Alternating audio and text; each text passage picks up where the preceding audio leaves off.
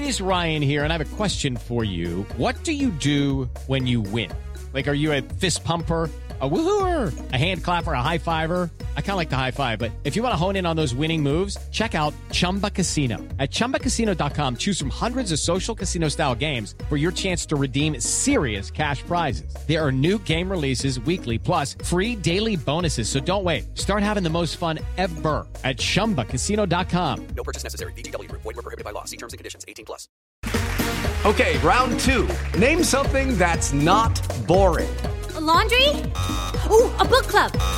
Computer solitaire, huh? Ah, sorry, we were looking for Chumba Casino.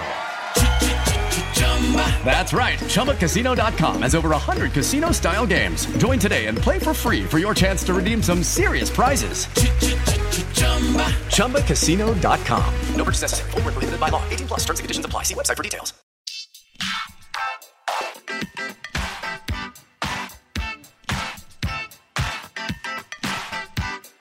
Hi, everyone, and thank you for tuning in to the 263rd episode of Awards Chatter, the Hollywood Reporters Awards podcast. I'm the host, Scott Feinberg, and my guest today is one of the greatest character actors in the history of the movies. A Swaziland-born Brit who began his film career 32 years ago as the title character in the 1987 cult classic Withnail and I, who subsequently stole scenes in dozens of other titles, and whose most recent role as Jack Hawk, another drunk who becomes the co-conspirator of Melissa McCarthy's Lee Israel in Marielle Heller's 2018 dramedy Can You Ever Forgive Me, has landed him the first Golden Globe, Critics' Choice, SAG, BAFTA, Spirit, and Oscar nominations of his career, all in the category of Best Supporting Actor, the great Richard E. Grant. Over the course of our conversation at the offices of The Hollywood Reporter, the 61-year-old and I discussed his off-the-wall childhood and how it shaped him, the professional struggles that preceded and fed his breakout performance as Withnail, what he made of his subsequent years in Hollywood, which included the 1991 bomb Hudson Hawk, but also led to collaborations with the likes of Robert Altman, Martin Scorsese, and Francis Ford Coppola, how, after years of working mostly in Europe, he wound up on HBO's Game of Thrones and Girls, then in the Wolverine film Logan, and then in Can You Ever Forgive Me, plus much more. So without further ado, let's go to that conversation. Richard, thank you so much for joining us. Appreciate it. Good to have you here. Thank you very much. We always begin here with just a few basics, and I guess the most obvious question I have to ask is, where does the E come from and why do you keep it around? Because when I began working as an actor and joined the union in England, which is called Equity there rather than Screen Actors Guild here, I discovered after working for 2 years that there was another actor who was retired called Richard Grant. He'd had to change his name in 1934 from Peter Grant to Richard because there was a Peter. And so Equity said, you've got to do this. And there was an old boiler on the phone who said, oh, you want to just make a decision. And I begged her and I said, please, I have no money. My photographs have been printed, my 8x10s. I can't afford to change my name. So she said, well, best thing you can do, speak to the actual person who sent in this complaint because he saw your name on a poster. I called him up. He was incredibly gracious. He told me the story that he'd had to change his name. And after schmoozing for about 10 minutes, he said, you could put another name in between. And I said, I think that sounds really pretentious. Richard, Peter Richard Grant. Could I even just maybe put a letter? And he said, yes, all right. I then phoned Equity straight back, got hold of the same, very bullying woman, and she said, what's the letter? And I was going, R-A-G, R-B-G, R-D-G, R-E. She said, I haven't got all day. And I said, right, R-E-G. So that's how that happened. And then, ironically, I was on a chat show, early morning breakfast chat show in England with Bob Geldof's ex-wife, Paula Yates, who had a breakfast show in bed. You literally lay in bed with her. And there was a live phone-in section. Most of the people were on coke at the time. It was the 80s when this was going on. She phoned in and she said, hello, it's Richard Grant's widow. Richard died 6 months ago. You can now drop the E, by which time I sort of established that was my professional name. So, oh, my God. That's a very long answer to your short question. It's great. So one thing I had read, though, was what was your birth name? My birth name is Richard Grant Esterhusen. So it's just a coincidence that was the E? Absolutely. That's how it happened. It could have been D. Got it. If she'd stopped me before and said, or B, I could have been Richard B. Grant by this time. But So where were you born and raised, and what did your parents do for a living? I was born and raised in Mbaban, Swaziland, which has now changed its name to Eswatini, which is the smallest country in the southern hemisphere. It's wedged between Mozambique and South Africa, in Southeast Africa. There's a population of 1 million people. My father was the director of education when it was still under British protectorate rule, and my stepmother was a psychologist. My real mother was an accountant. Yes. Talk a little bit about your childhood growing up there. It's during the last sort of gasp of the empire. It's a time when your father, as you mentioned, was a minister, but was keen on making you aware from things you've written, I understand, about, you always were aware that you were a guest in Africa, you should behave accordingly. Some of your classmates were the children of Nelson Mandela. It was a pretty interesting way to grow up, I would imagine. It was, and it's one of those things that you only realize in retrospect that it was an unusual kind of childhood, because when you're in the middle of it, it seems perfectly normal that there are vervet monkeys at the bottom of your garden and there are cobras that come out in the summer when it's hot. And if you've got rid of one of them, you've got to be careful because its mate is going to become looking for it and will be really angry.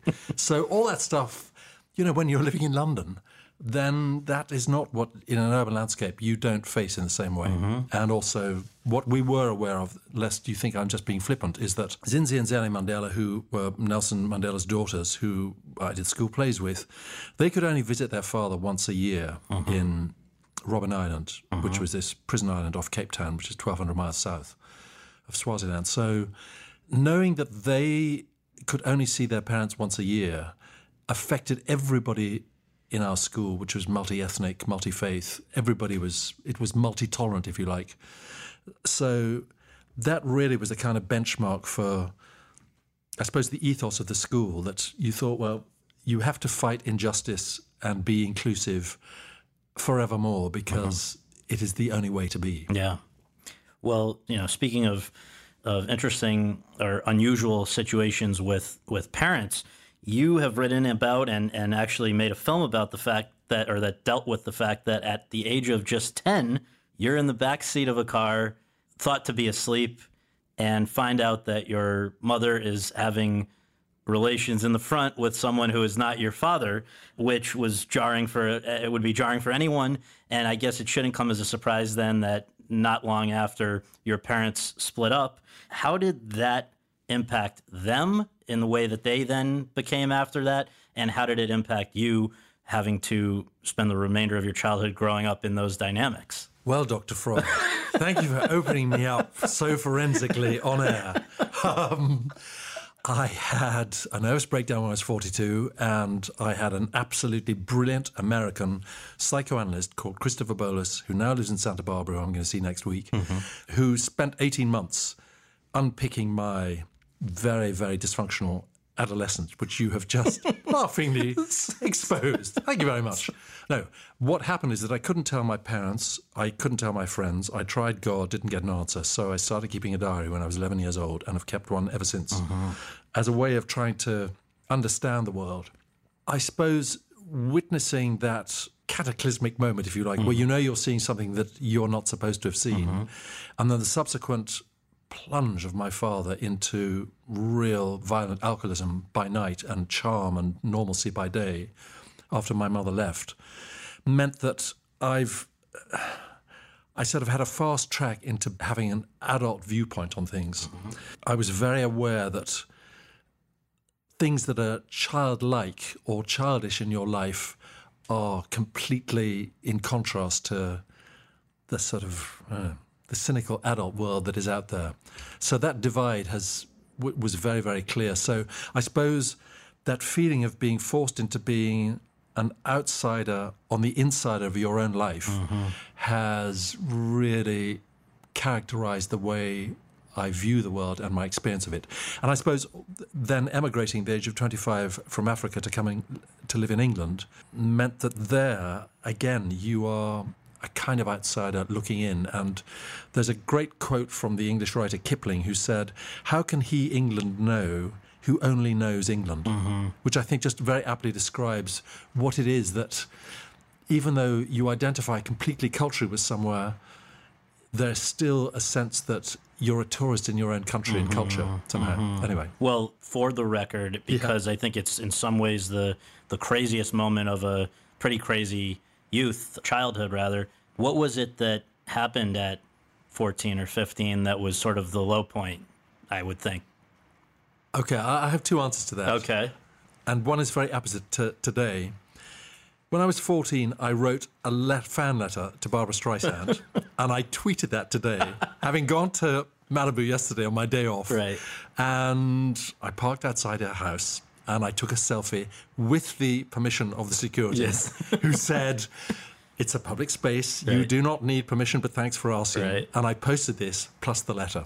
Tagging her. Yeah. And today, completely, to my utter and bewildering astonishment, she replied on Twitter and didn't call security, which is an astonishment to me. So I'm not in jail, which I can speak to you now. Right. But simultaneously, that same year that I wrote that letter, in order to try and stop my father, who I absolutely adored, he died at the age of 53, essentially of a broken heart. He drank himself to death. I emptied a crate of his Scotch whiskey down the sink in order to try and, innocently try and stop him drinking. He took a gun to my head and threatened to blow my brains out. And because he was so drunk, he wavered, and the shot that went off, missed me by millimeters. But you which is really how I'm here today. He was trying to hit you. Oh, he was. He absolutely told me that that's what he was going to do. And then I ran away for a week and came back. And of course, he had no recollection of having done it whatsoever. But, my stepmother was there, and she ran to the garden once she heard all this cacophony going on. So that was, I can talk about it now, but that was a sort of seminal moment. I thought, I'm dealing with something that is completely out of control. Yeah. Now, I guess a question I should ask is, which of those two moments that you just described came first? Did the incident with the gun precede the letter to Barbara Streisand? And I'll tell you, there's a reason why I'm asking, but which came first? Do you remember? Dr. Freud, you're grilling me now. The letter came first. Okay, so you were already thinking that performing had a certain allure to you even before the idea of a public performer had an allure and appeal to you, even in Swaziland, which didn't have TV until the 80s, all of this, just that seemed appealing to you. It wasn't like you were drawn to that as just a way of getting out of this situation? No. I had shoebox theatres that I made, from shoeboxes with scenery painted on the back and a bedside lamp, making a little hole in the top, and lollipop sticks with cut-out figures on them. That was the first thing I did, and I have photographs of that from when I was 7 years old. Then I progressed to glove puppets, which I made, then string puppets, marionettes, which I then got every Christmas and birthday as presents from my parents. And I had a full-sized puppet theatre in our garage, and I used to do kids' shows, in the holidays to earn money for my record and book collection, as it was in those days. And then I was involved in school plays, and I wrote plays and did the amateur theatre club with adults. So it was a very clear progression of wanting to pursue that. But the notion that I could actually succeed or make a living out of it is what really concerned my father, because he was in education and he thought there was no precedent of that in my family, and thought that, he used to jokingly say, you will live a life in destitution, wearing makeup, tights, and avoiding being sodomized. So these three terrors were the terrors for him, right? All of which have come true.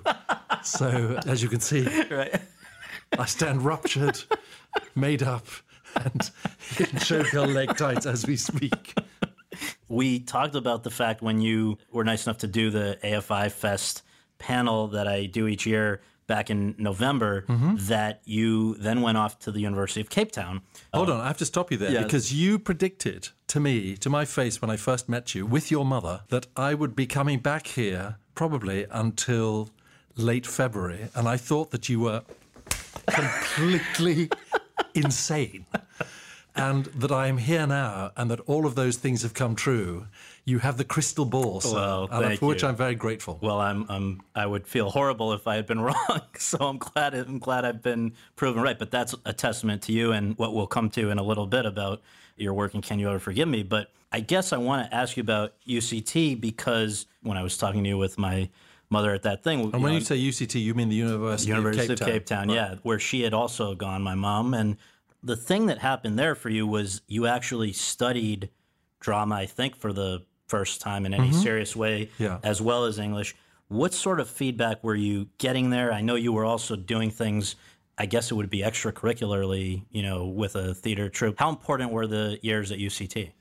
Absolutely the kind of crucible of how to start a career, really, because we had a brilliant teacher who, the improvisation classes from then directly affected my ability or confidence, or whatever you call it, to work with Robert Altman, who was the great improviser director in movies. And so I got to work with him 3 times. Yes. And I'd seen Nashville 27 times Literally. In a Bug House repertory theatre, which was across the road from the drama school, which you had to pay for. It's pre-cable, pre-video, anything. You had to go and buy the tickets to go and see it. So I was absolutely obsessed with that. When I enrolled at the university in 1976, it was the year that, within 2 weeks of being at the university, Black Africans, teenage students, went on the rampage and in the streets to protest being taught in the oppressor language of Afrikaans. So we literally felt that we were, I was 18 years old, that it was the crucible of revolution and history was going to be made in that moment. And of course, it took another 14 years before it actually happened. But just being there at that time felt incredibly momentous and exciting, and we were all absolutely charged up in a way that I thought, well, this is it. It's finally, justice is coming. So, but to answer your question, I blathered on. No, that's good. My final assessment from the drama professor, they mean this in a very caring and sharing way because they want to be as realistic about your prospects as possible. He said, you clearly have shown talent as a writer and a director here, and I think that is what your career path is going to be, because I'd co-founded a theatre company called the Troupe Theatre Company with a group of drama students that I'd been working with over 4 years. And he said, I don't think that you really are cut out or going to make it as an actor because you look too weird. You have a face that is like it's like tombstone features and you just look weird, and you're very, very pipe cleaner thin. So, of course, when I was then cast in my first movie in 1986 called Withnail and I playing an out-of-work actor, every single review that I can remember that came out said tombstone featured, lantern-jawed, bug-eyed, Undertaker's assistant, all of this stuff. And I thought, well, he was right about that, but wrong about the fact that I wouldn't be able to, crack a career out of it. That's so funny. And I know that one of the things I came across preparing for this was that a great inspiration to you growing up, even before becoming a professional actor, was Donald Sutherland. He was. Why was that? Well, he was over 6 foot tall. Right. He wasn't from Hollywood. He has a very, very long face. Yes. And you look for role models. And he had a sort of very distinct oddball voice. And I'd seen him in Robert Altman's MASH and in Kelly's Heroes.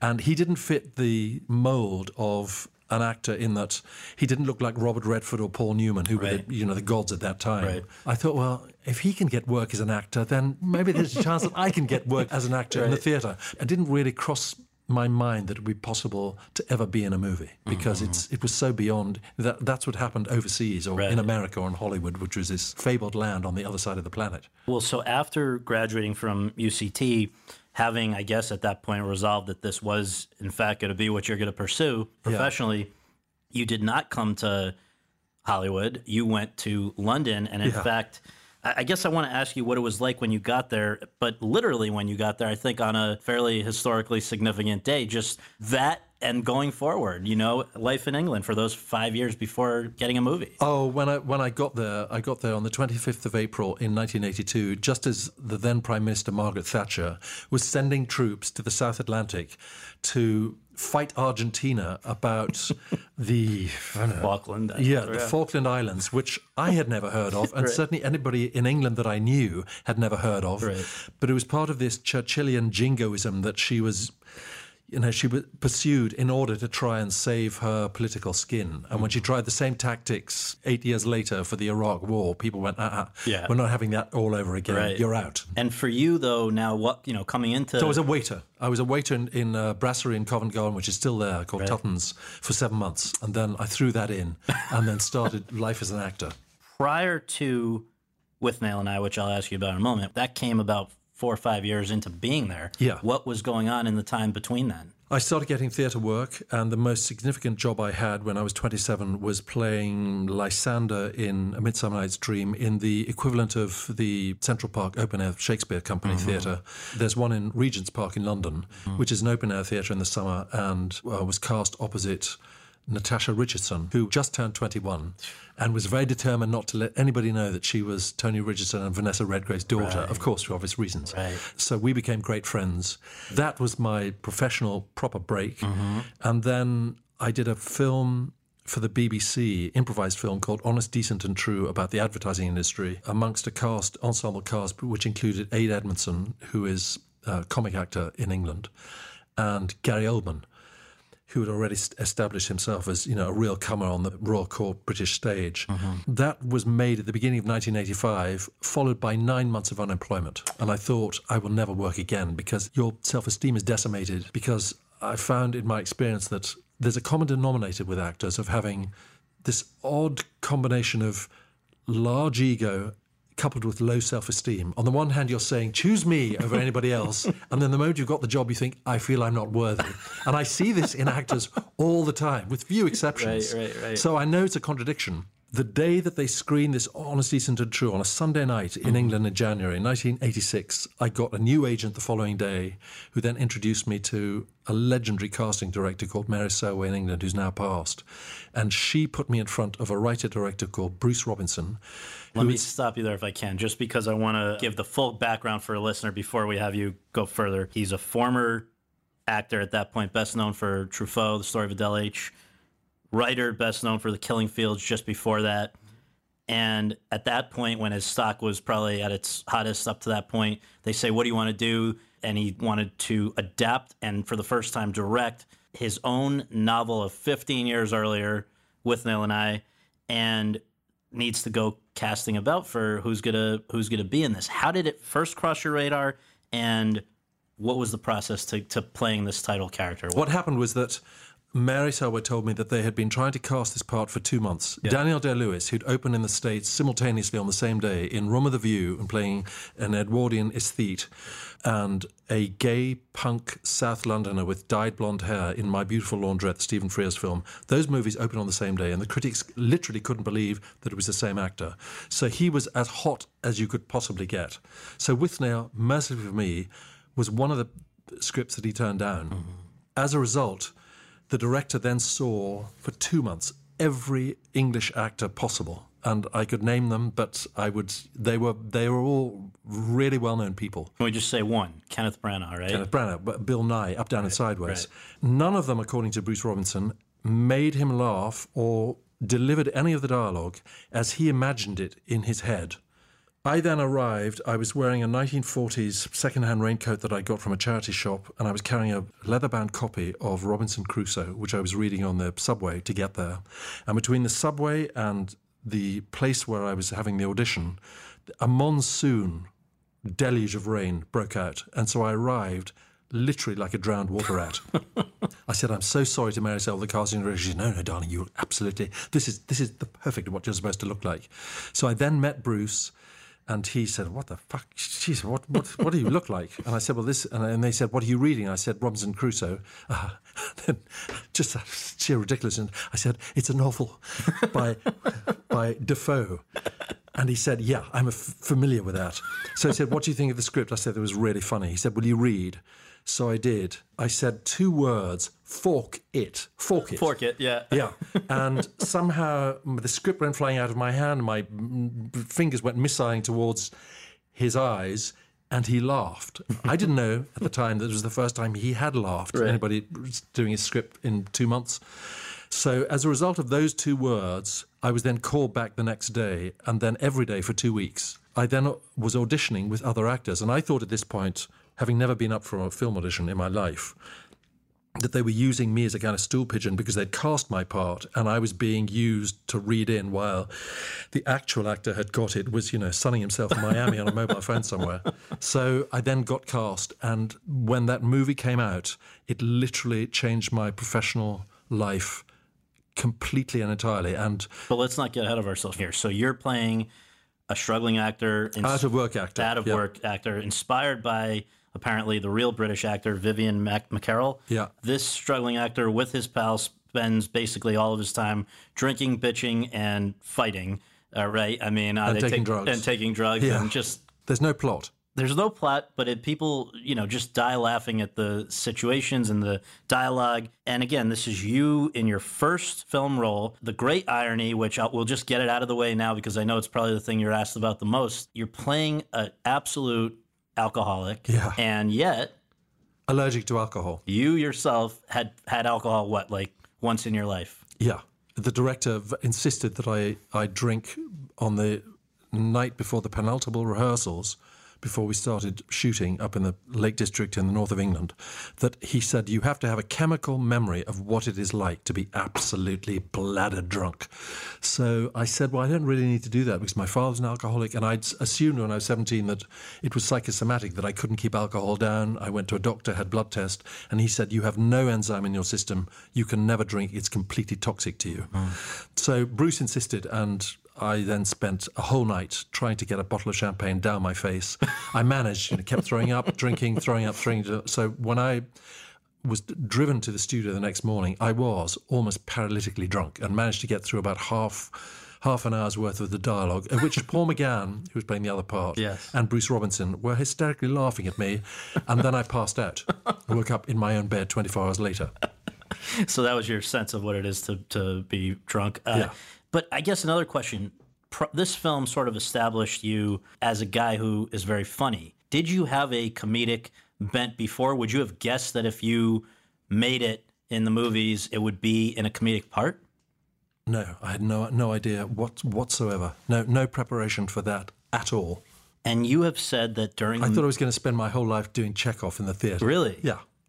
And you had said that even throughout the making of Withnail and I, you didn't really even expect that it would be released, much less become this cult classic that still has people quoting it 32 years later. Well, there was an American producer who worked for Handmade Films, and he ran Handmade Films that George Harrison founded and financed. And he said that this film is unreleasable, it's unfunny, the title is unpronounceable, there are no women in it, there are no car chases. And in 1986, when we were shooting it, Crocodile Dundee was the big global hit. And he said, and there are no crocodiles or Australians. So we thought we were absolutely, snookered. That There was no chance that the movie was ever going to come out. And he also said, there's no plot. Right. And there's nobody that we've ever heard of in the movie. I thought that we were done for. When it was actually released, I don't know that it was a commercial triumph or anything, but it's still, to this day, very popular. So it's sort of one of these things that over time has endured. So what do you attribute that to? Scott, it came out in 1987, and I think it showed in about 3 movie houses in New York and maybe 1 in LA. I don't know because I didn't come to America for the release or anything. And in England, it played for about 3 weeks in a few cinemas. It got mediocre reviews and just disappeared. It then, with the advent of video, students started watching it late night, and because they followed the 2 characters who drink and smoke an enormous amount of dope in the movie, they copied drink for drink, drug for drug in the movie, and it became a kind of rites of passage thing that happened at colleges and of high school. So from that, it then got re-released 10 years after it was first released and got a proper audience. And what was so satisfying is that almost without exception, the reviewers that dismissed it or were lukewarm about it then re-reviewed it and said, oh, it is improved like a fine wine. And you go, it's the same movie. Right. Not a frame of it has changed, but your perception of it has changed. And so it's been one of the slowest burns ever. It's amazing. One write-up said, quote, Withnail became an anti-hero for the angry youth of Thatcher's reign, close quote. Do you think that's over-analyzing it? Or you think... Yes, completely, because the bottom line of it is that more than anything, it is a rites of passage movie, I think, from what I've gleaned from what people have told me, and people have written theses on it, because it's that cusp between being an adolescent and having to take responsibility of some sort as an adult and the kind of nuclear fallout that happens to people that aren't able to do that, which is the titular character of Withnail, is unable to do that. Yes. That's an experience that almost every person goes through. And because it's about a friendship that then falls apart, that's another thing, common denominator. It also has very quotable dialogue. So there's not a day that goes by in England. The weird thing about this is that it seems to be divided into the 0.0001% of people in Britain who have seen the movie and are completely obsessed with it, and the other 99% who've never heard of it and have no interest in it whatsoever. So there's no in between. Well, people are either fanatical or couldn't care. It sort of seems to me like the closest parallel in America would be The Big Lebowski. Yeah, right? Absolutely right. Yeah. Well, anyway, so you and Bruce then reunited. I think it was like 2 years later for another film, How to Get Ahead in Advertising. It's lesser known, and I know that you though wanted to keep working with him. It was a nice relationship. However, has he made just one more film since then? He made a thriller called Jennifer 8 for Paramount Studios with Uma Thurman and Annie Garcia. And then there was a great long period where he rewrote or wrote screenplays that didn't get made, which is not uncommon. Then he wrote a novel. And then he adapted The Rum Diary, Hunter S. Thompson's, with Johnny Depp. And that was the last thing that he directed. Was him, right? Yep. So it's are you my still... loss that I've never done the trio films with him, because he's always said to me that I am the one actor that has said the dialogue as he imagines it in his head. So I've been his kind of doppelganger on screen. And you guys are still in touch? Would you Oh, yeah. See each other all the time. People have suggested over the years somewhat of a sequel or something to Withnail and I, but what I did not realize is that in a scene that I guess did not make the film, he says that Withnail essentially blew his brains out, right? Yeah, at the end of his novel that he wrote, he did blow his brains out in the final page of the novel. And in real life, the actor that it was based on, Vivian McCarroll, never worked as an actor. I think he did a small part in one movie in about 1973. He died of throat cancer at the age of 49 and was so committed to drinking and smoking that even though he had a voice box, he used to put the cigarette in the sort of hole in his throat. And he also had a pipe that went into his stomach, which he would pour neat Scotch whiskey down. Oh, my God. So, he came to a very bitter, unfulfilled end. Well, hopefully you guys find something else you can do again. But let's talk about what those years immediately after Withnail and I were like for you, because suddenly you are on the radar of people in Hollywood and around the world. And I know you had a complicated relationship with Hollywood over the next few years. I guess it was a combination of European and American films. Initially, it seems like it was Henry and June and L.A. Story, the latter of which was the beginning of your good friendship with Steve Martin, which it was some kind of nice and full circle that he presented you with your New York Film Critics Circle Award for Best Supporting Actor this year. But the big one that people do probably remember most was Hudson Hawk, also released in 1991, directed by Michael Lehman, produced by Joel Silver, and starring Bruce Willis. A big-budget bomb in which you and Sandra Bernhard played billionaire villains. You kept a diary, actually, through, obviously you've said for most of your life, but certainly through the making of that film. So I guess if you were to look back at that particular period in the diary, what's the gist of what you experienced? Well, thank you for bringing up this moment of profound professional shame, which the plus side of it is that I've had, 3 decades long friendship with Sandra Bernhard, who we played husband and wife team, out of that. On the distaff, I've never, ever been employed again by Mr. Silver and MrWillis.com. So it was, I think that it was an absolutely classic case of the movie Die Hard 2 had taken $1 gazillion at the box office. While we were shooting this movie, they were untouchable as a producer and star. It was Bruce's pet project in which he was basically given carte blanche to do whatever he wanted. And the problem with that is that you fly too close to the sun, you get burned, just out of, the sheer pride and hubris of it. So he got very, very burnt, and it famously went out of control and way over budget. Was it fun for you, or did you see it was a crashing? It was like a car crash very, very soon. And how the barometer of that is always when a script is, 105 pages of white print. Right. Black, typeface on white print. And within a very, very short space of time, you've got a Crayola box colour of rewrites, inserts and changes. You know that you're up the old creek without any paddle or rudder. So that's what happened. Right. And it really suffered from multiple directors trying to pull in all different directions. So I felt enormous sympathy for Michael Lehman because, here was a guy who'd had great success with Heathers, which I really admired, an indie movie that was a big success. And Dan, who'd written such a great screenplay, it then got rewritten on a daily basis by different hands, so it couldn't possibly succeed. I say all this. I met Bradley Cooper at the SAG, on the red carpet, and he leaned into me and he said, "I have to tell you, I loved Hudson Hawk." So I said, "Were you on heavy medication at this point in time?" And he said, "I'm not prepared to say." Well, I mean, so, it was go figure. It was a good introduction to what the Hollywood machine can do to movies. It's very different. Scott, I thought I would never work again. And when I was at the premiere, it was an extraordinary experience because we were in the exact same movie theatre in Brentwood where I'd been with all the cast and the production team for Die Hard 2. That's when I just done my deal and it all got started. So you were invited to that the honeymoon premiere. period. Right. And people literally, it was Mexican wave time at the end of that movie for Die Hard 2. People were climbing over their over seats to get to Bruce Willis and Joel Silver. Right. Same theatre, a year later. And I kid you not, talk about special effects. Right.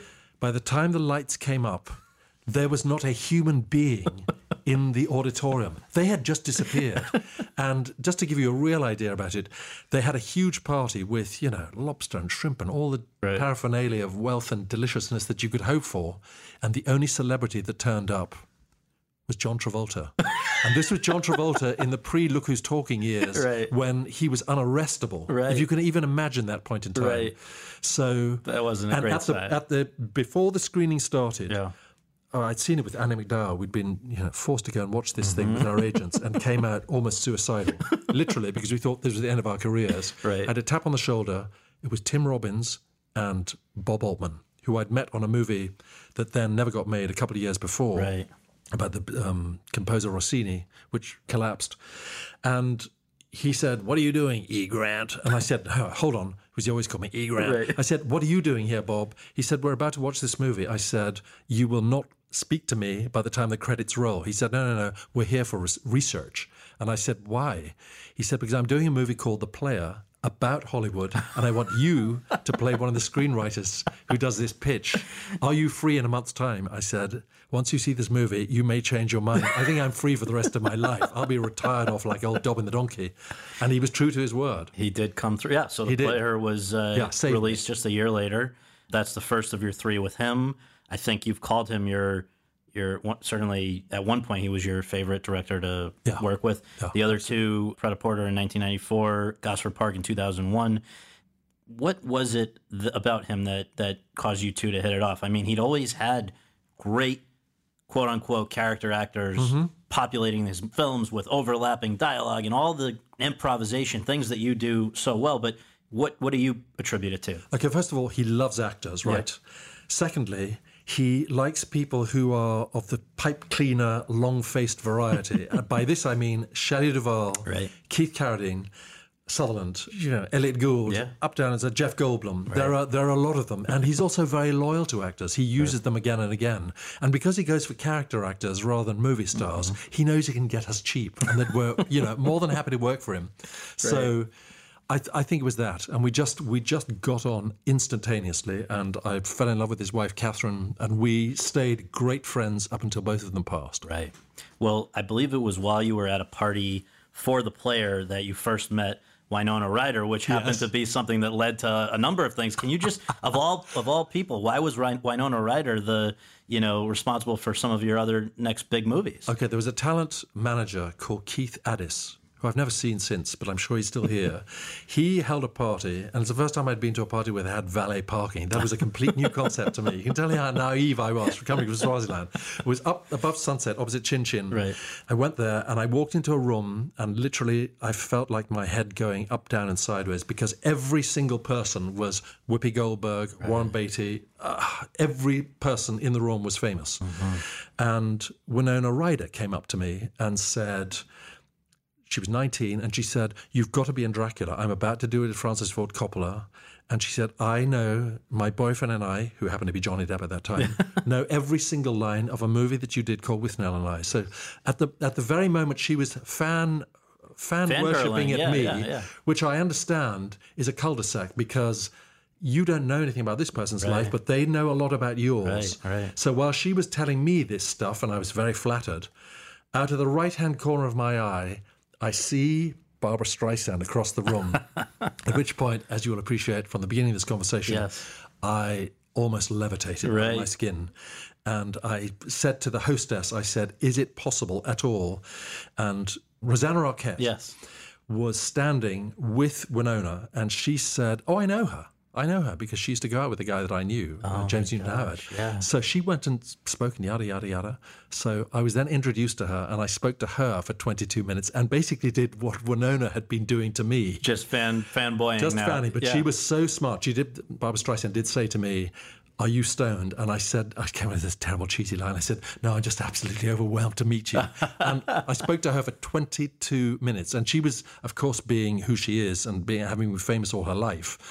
She was very, very smart at waylaying and getting me out of the sort of fan stage. And I had told her that I'd just seen a preview of Prince of Tides that a friend of mine, Becky Johnston, had written the screenplay for. Okay. So she had something to ask me about. So I did find myself in this out-of-body experience saying to her, "What do you think of the scene here when I was to do the music with Nick Nolte?" And I said, "Barbara..." Just, I'm so ashamed to say this. I said, "Barbara, I think that at this point in that scene, you don't need it to be underscored because the acting is doing it all." She said, "Oh, you think so? You think so?" I thought, "Oh, You're giving notes to your hero. Of course, I know that she asked many people their opinions, but it was an out-of-body experience. No, it's amazing. The fact, though, that Winona was such a fan of yours led to which subsequent projects? Because I was then on Coppola's Dracula, again working with Gary Oldman, since Honest and Decent and True in 1985, this was now 1990, Winona said, "I'm doing Age of Innocence straight after this. You have to meet Marty Scorsese." So essentially, Winona Ryder has been my quasi-agent stroke manager publicist 25 years. in the early 90s. Right. And actually, Age of Innocence, to just bring it full circle again, now it's you and Daniel Day-Lewis. Did you happen to mention anything to him about Withnail? Oh, tell me about it. On the first day, we were shooting in New York. It was freezing cold. The generator broke down on the first day, which sent Martin Scorsese into a complete tailspin. And I was summoned by an assistant to go to Daniel Day-Lewis's Winnebago. So I went in. I prostrated myself in front of him and I said, "Oh, Daniel, thank you for giving me my career because you turned down Withnail." And he was very gracious and he said, "Arise, arise." And then we had about, 3 or 4 hours literally talking non-stop because we found out that we knew a whole lot of people in common and friends in common and our paths had never crossed. Basically contemporaries, right? Yeah. Yeah. I think he's 2 days older than me. Wow. Or younger than me, or whatever. Yeah. So once the generator was on, the next day when we began working, he didn't greet me. And I greeted him, and I said to Michelle Pfeiffer and Winona Ryder, I said, "Do you know something that I don't know? Because 24 hours that this man has gone from being so open warm, sesame to literally Ice Station Zebra." They said, no, he's a method actor, and you are playing his enemy in the story. He will not speak to you. And he didn't for the next 3 months. And it was very discombobulating because if you've had that kind of real instant connection with somebody and then you are blanked, it's very disconcerting. So I avoided his eye line, keeping out of his way the whole time. And then I finished shooting a week before he did with the late Alec McCowan, who was another English actor, both of whom were his enemies in the story. And Martin Scorsese said, "And this is the last day of Alec and Richard." A round of applause that the crew automatically give you. I think more often than not, good riddance that they've got 2 actors out of the way. We're closer to the wrap. And Daniel broke out of character as Archer and came over and flung his arms around both of us and said what a privilege it was to work with us and how thrilled he was. And we were just completely flabbergasted, like, well, being slapped in the face by a wet fish. And that's the last time I saw him. So really, I had the full measure of what it is to be with a method actor. Wow. Well, you never stopped cold turkey appearing in Hollywood, American productions, but it became less frequent over the years as around the turn of the century. You were doing more in Europe, I think, and where you now lived in London, I guess. That very much coincided with the fact that my daughter was now going to full-time school, so being able to just pick her up and say, we're going to LA for 2 months or New York or whatever, was no longer practical. Sure. So I was subscribed by school holidays and then subsequent college. So that affected my decisions as well. Totally. And in fact, another decision she affected, I believe, was Spice Girls movie. Yeah. Oh, yes, bring them all. Yes. Hudson Hawk, the Spice World movie. You want me to try and sound like a credible thespian here? No. She was 8 years old. She saw, in those days it was an answer machine, a message blinking saying, your agent has an offer for you to play the Spice Girls manager in a movie. And she just said to me, Dada, if you get offered 10 movies for Disney, I don't care. You have to work with the Spice Girls so that I can come visit them. So I did, and I had an absolute great time with them. I got very, very critically mauled by critics and fellow lofty thespians for saying, how can you sell yourself out to do that? But a generation later, it paid dividends, right? Yeah, paid dividends. 20 years later, Lena Dunham didn't know me from Withnail, which had got me practically out of the job. Right. She knew me from Spice World, the movie. So I ended up, she wrote me into 4 episodes of Girls, and then Adele, with whom I share a birthday but not the same bank account, she sent me tickets because she's a Spice World fan as well to go and see her sold-out show in London. That's so great. It was double win-win. One thing that did bring you back to L.A. was something in 2006, and that was the first film that you personally wrote and directed called Wawa, about your childhood. It was very well reviewed. I want to quote what the LA Times critic wrote. Quote, in his writing, Grant makes use of the same keen sense of observation that made his published film Diaries, With Nails, and Novel by Design so amusing. He also shows that his time on the sets of directors Bruce Robinson, Robert Altman, Francis Ford Coppola, and Martin Scorsese, and others, was well spent. The film is crisply directed and well-paced, close quote. So what was it like making this film where you're revisiting the dark childhood that we talked about earlier, and then also what was it like just actually doing what your college professor said you should have been focusing on, which was writing and directing? This feels so odd to have a one-way conversation where you're giving me all, and I can't ask you stuff back that I want to ask. But I understand that that's not how we're supposed to do it. Just feels very odd. Anyway, writing the screenplay and revisiting all this stuff that was so dysfunctional was very painful because the opening scene in the movie is witnessing my mother's adultery, and the shooting is in the middle of the movie, and then my father's absolutely bizarre funeral is the end of it. But should we just give a little? Oh yeah, there was a priest that I was at school with called Becky Gumedza. He was a Swazi student who'd come to evangelical school in America and had come back under the mistaken belief that he could raise people from the dead. So my father had no religion whatsoever. Becky jumped into the grave. After asking you to speak at his funeral. Yeah, right? yeah. He undid my father's casket, and he was weighed 50 kilos or whatever. He was dead. Yeah. And he tried to raise him from the dead in this great ululation, and then fell on top of him in terrible distress because he felt that he'd failed. So he had to be pulled out of the grave. They then had to, close up the box. So that was so surreal and Monty Python-esque. Yeah.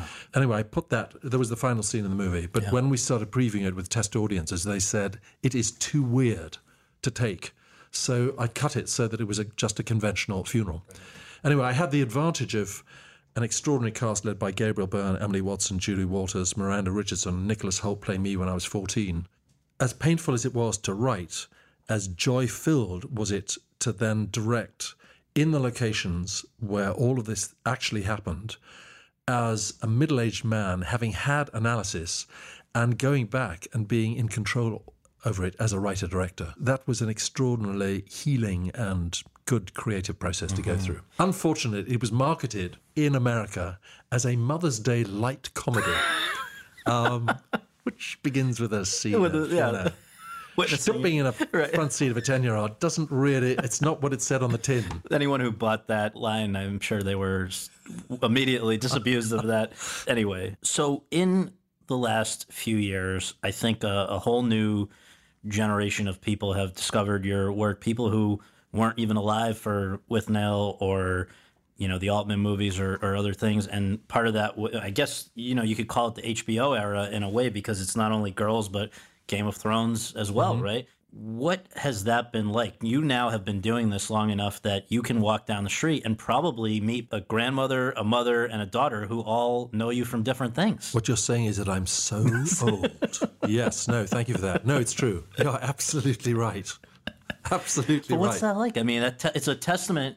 You've never claimed to be the guy in the Bruce Willis position who has a certain finite number of years where the movie is built around him and he better maintain his looks or else his value in the business sort of fades away. You are the thing that has always lasted the longest in terms of a career in Hollywood, which is a great, dependable character actor. And I think that you've embraced that. But after a certain number of years, it really is a testament that you're still doing it at such a high level. And I guess the question that I want to really get at here is a lot of people who we read interviews with or profiles of or whatever, they say, well, I was offered this role and I was cast in this and then I did. And it sort of just falls into place for them. And it's for at least a short period of time, it goes according to a certain plan. They can map out their choices and all of that. As one of maybe, the first people who comes to mind when you say great character actor, Richard E. Grant, what does that actually look like for somebody? Auditions don't go away, right? You still, maybe not for a while now after Can You Ever Forgive Me, but for the last few years, even though everyone knows and likes your work, you're not necessarily getting calls saying, come on, we need you here on this date because we're giving you this part, right? It's always a... You never stop auditioning. Right. Yeah, that's your point. No, yeah. And I accept that that's just the way that it is. So... Do you like that, though? What do you make of that? Well, I met one of my acting heroes, Donald Sutherland, many years ago in LA because my wife was coaching him. She's a dialect coach for an accent in a movie. And I said to him, I think I was 34 or 35 years old, so half my lifetime ago, and I said, Donald, if I may call you that, at what point do you not have to audition or fan dance to kind of get the gig? And he said, oh, no. He said, you're thinking this all back to front. I said, what do you mean? He said, you've got to go into an audition thinking that you are auditioning them to find out if they are the kind of people that you actually want to work for. And he said, if you go in with that mindset, you're going to have a better time. And he said, you have to accept that you never stop auditioning and that this should be something that you should be thrilled by rather than resentful of. And that literally changed my thinking about it completely. And so whenever I meet actors or hear about actors saying, no, I'm too grand or I'm too experienced, I won't read for this, I think you're insane because you're doing yourself out of an opportunity. And don't assume that because you've done X number of work before, that somehow gives you a right to get another job, because it doesn't. Because each person wants to know that you are right for their project. So I'm still fan dancing and doing it willingly. It's so interesting. And this brings us basically up to 2018. And I want to just, what for you was probably 2017 in the making of, with Can You Ever Forgive Me, this great latest role, Jack Hawk. To set that up, you are on a testosterone-filled set with the movie Logan, when you then head from that to do this movie written by, directed by, and principally starring women, Can You Ever Forgive Me? But just take us back even before that. What was the first even awareness that this project existed, and what was the process to getting that particular role? It was November 2016, and I got an email from my agent and a phone call to say, you have 24 hours to read the script. And as I said before, immediately quit back and said, is this Mission Impossible? It's going to blow up in my face. And she said, no, you have to decide because they start shooting in 6 weeks' time. I then said, who's dropped out, who's dead, whatever. And she said, leave the paranoia aside. This is not the question to be asking. And read it. So I recognized the writer. The writers, Nicole Holofcener and Jeff Whitty from Avenue Q, the musical, and what Nicole had written before. the director Marielle Heller, who I recognize immediately from the great work that she'd done on her debut film, Diary of a Teenage Girl, and of course Melissa McCarthy. I did not know the story of Lee Israel, the true story, even though I had her biography of Tallulah Bankhead, the 40s actress, on my bookshelf. Really? So it was a very, very easy decision to make.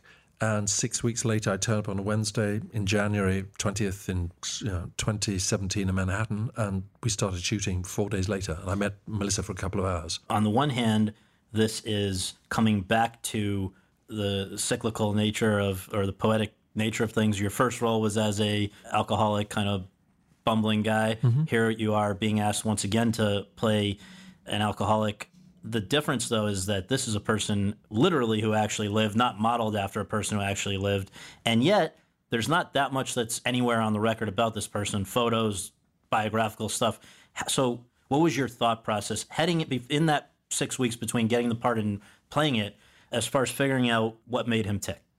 I always look for a movie reference as soon as I read a script, and the two obvious ones were two 60s movies. One was The Odd Couple with Jack Lemmon and Walter Matthau, because I thought this is, these are opposites who are in a platonic but very, very quasi-marriage, right, and very comical. And then the other one, more obvious, because it's set in New York City, was John Schlesinger's masterpiece, which won Best Picture, Midnight Cowboy, and this completely dissolute, Ratso character, as he was called, played by Dustin Hoffman so brilliantly, and John Voight's Joe Buck. So these, again, were two disparate characters living in New York, near destitute, in a city that is so rich and so populated and very, very lonely. So that really informed, I thought, well, this is the kind of dynamic of what this friendship is between these two people, Lee Israel and Jack Hock. And then I drew from real life, because I was great friends and worked with a Scottish actor who died of AIDS in 1990 at the age of 40 called Ian Charleson, who was the lead in a movie, Chariots of Fire, that won Best Picture in 1981. And he had this combination of boyish charm, scabrous wit, and an incredibly louche, very openly promiscuous lifestyle. So that really was as much inspiration as I had from my personal life. And, Jeff Whitty and Nicole's script kind of, gave it to you. But I guess there's also something to be said about, obviously from reading the script, that this character is aware of his fate even before the audience is. Yeah, he's HIV positive. Right. And that perhaps explains why he was as willing as he was to take the trip with Lee and do some of the crazy things they do, right? Yeah, I mean, Jack Hock was, by all accounts, incredibly promiscuous, but he also was a hedonist. And I think that because I knew that he was HIV positive and he dies at the end of the story in the movie, that means that it gives you a great impetus and engine, if you like, for every scene that he's involved in, where he is going to live the day, for the day, in the day, to the hilt. Because if he's got $10 in his pocket, he's going to burn that just for the sheer enjoyment of it, because there's no rainy day to be saved for, because he doesn't have them. Right. So that gives you a kind of real energy and delight. You knew that you would be sharing most of your scenes with Melissa McCarthy. Yeah. And I think originally they wanted you to just dive right into the deep end with her. First day you were going to meet her was going to be day one of shooting, I think. On a Monday, yeah. You weren't thrilled about that, right? How did you get ahead of that, sort of establish a rapport with her, and then from working with her after that, what's your conclusion about what makes her so good? I'm paranoid to begin with, and not uncommon in my profession. And so when Marielle said that, Melissa's only coming on the Friday and you start shooting on the Monday, she's got costume and makeup and wardrobe tests, you won't even meet her till Monday. Mm-hmm. I said to her, this is not, I will not sleep for 48 hours. I have to meet her, even if it's just for 10 minutes. Right. So to engage at what level she's going to pitch the part, or, whether we'd even get on. So they very, very generously carved out 2 hours on a Friday morning, and mercifully Melissa had the exact same impulse, and so we met and then had lunch and talked to each other, and it was instantaneous, where that you feel a trust with somebody, and it's almost like a platonic version of coup de foudre, where that you just feel seen by another person in a profound way, and we became instant workmates and friends on that, and which probably helped the screen. Yeah, absolutely, we had lunch every day on the set, yeah. And we stayed in contact. So that was something that I've never experienced in quite that way before. So playing a real on-screen friendship and all the vicissitudes of friendship that they go through, from the loyalty to the love to the inevitable betrayal and the poignancy of the reconciliation, knowing that Jack Hawk has got AIDS and is dying. All of that is traversed in the film, and it really informed, and it was helped by the fact that we got on so well and have stayed friends ever since. So, that's a bonus that you hope will happen, but, the chemical reaction. Yeah. A couple other things. So I understand. Oh, and why is she so great? I have to say that. Please. Because Melissa McCarthy is incredibly emotionally present. By that I mean there is no subterfuge. You feel that there's no ulterior motive going on or somebody trying to sociopathically do you out of your moments on screen. And believe me, I've worked with actors who do that by instinct. Few and far between, but enough to know that, you can be left on the dust heap. Right. She's also incredibly collaborative, humane, hilarious, and heartbreaking at once. And she manages to always walk that tightrope between the two, which is her unique gift. When you first saw, I guess, a rough cut of this movie through your most recent screening of it, whenever that may be, your feelings about the movie have evolved. Not that, basically, that you were not, maybe this is wrong, but that when you first saw it before Toronto even, you were not necessarily as blown away as you later became? I was completely nonplussed because I think that, when you see a screening with your agent alone in a room and there's nobody else there, there's no laughter, there's no tears, there's nothing to support any communal experience of watching a movie, which is what I love about going to a movie theatre. All you see as an actor, and this is not just me talking here, all you see are your faults and your shortcomings. So I thought that I was a complete disaster in it. So when you get the reverse response from an audience and critical approbation, that inevitably changes your mindset about it. So you're forced into a kind of, I suppose, more objective understanding of what you've done.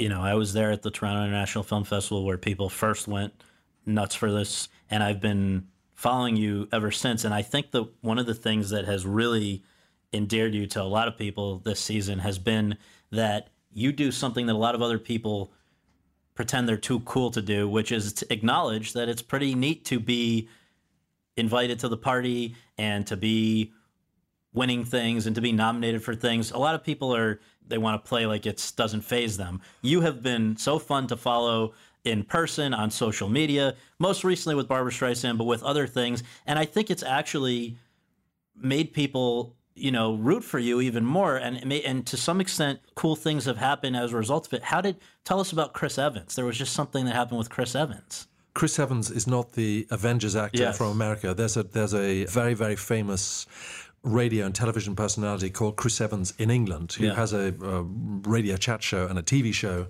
And when I went on it, last week in London, he gifted me the original shooting script of all my notes and all my sketches on it that I had auctioned off 20 years ago to raise money for the bursary funds for the school that I went to in Swaziland.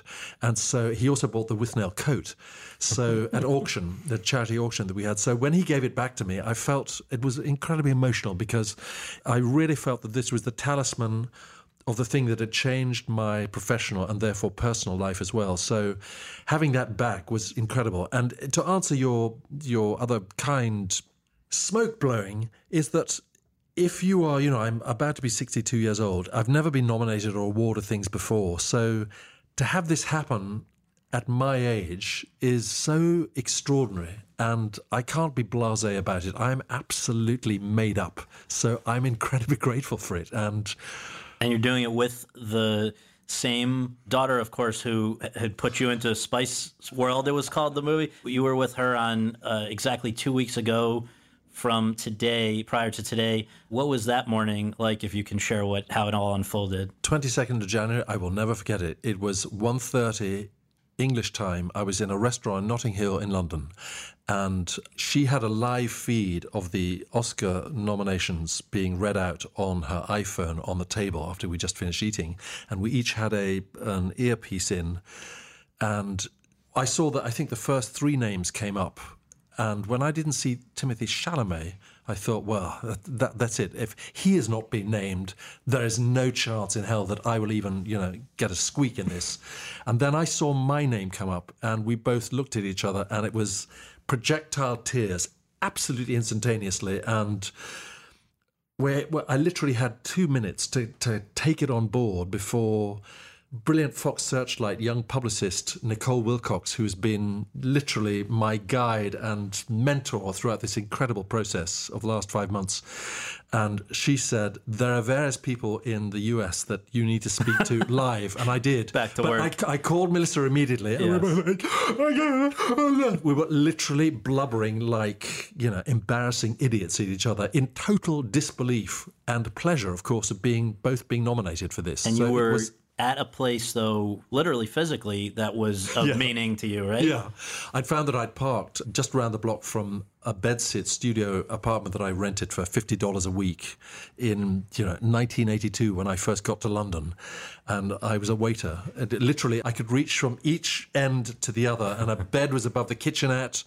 And it was absolutely minute. And I was parked around the corner from there. My daughter said, you should do a video that'll 20-second snap of what this feels like. And of course, I then put it online, and I think within 2 days it had 3.4 million hits, which is inconceivable that should have happened. No, but again, because people... And I look at it now, and I look like a completely insane person. No, man, but this is the thing. That is...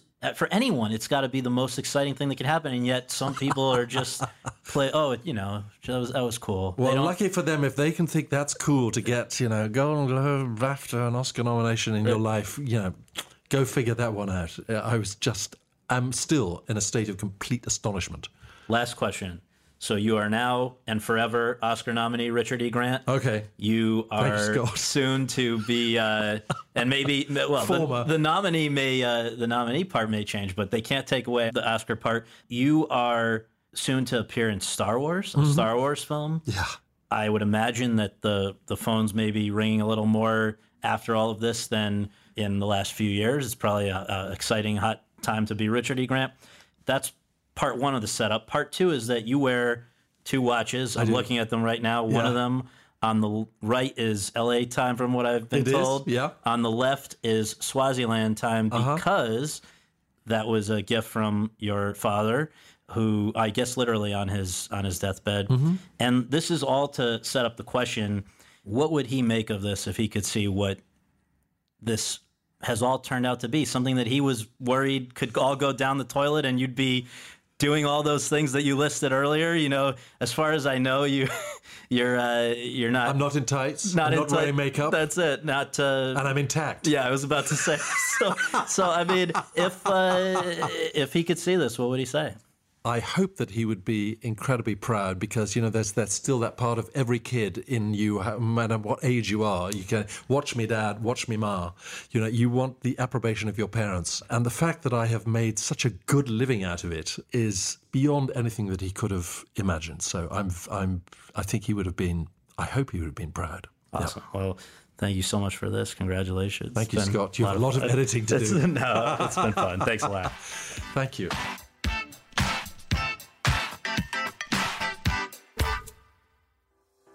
Thanks very much for tuning in to Awards Chatter. We really appreciate you taking the time to do that, and would really appreciate you taking a minute more to subscribe to our podcast for free on iTunes or your podcast app, and to leave us a rating as well. If you have any questions, comments, or concerns, you can reach me via Twitter at twitter.com/Scott Feinberg. And you can follow all of my coverage between episodes at thr.com/The Race. Until next time, thanks for joining us. Hello, it is Ryan, and I was on a flight the other day playing one of my favorite social spin slot games on ChumbaCasino.com. I looked over at the person sitting next to me, and you know what they were doing? They were also playing Chumba Casino. Coincidence? I think not. Everybody's loving having fun with it. Chumba Casino is home to hundreds of casino-style games that you can play for free anytime, anywhere, even at 30,000 feet. So sign up now at ChumbaCasino.com to claim your free welcome bonus. That's ChumbaCasino.com and live the Chumba life. No purchase necessary. VGW Group. Void where prohibited by law. See terms and conditions. 18+.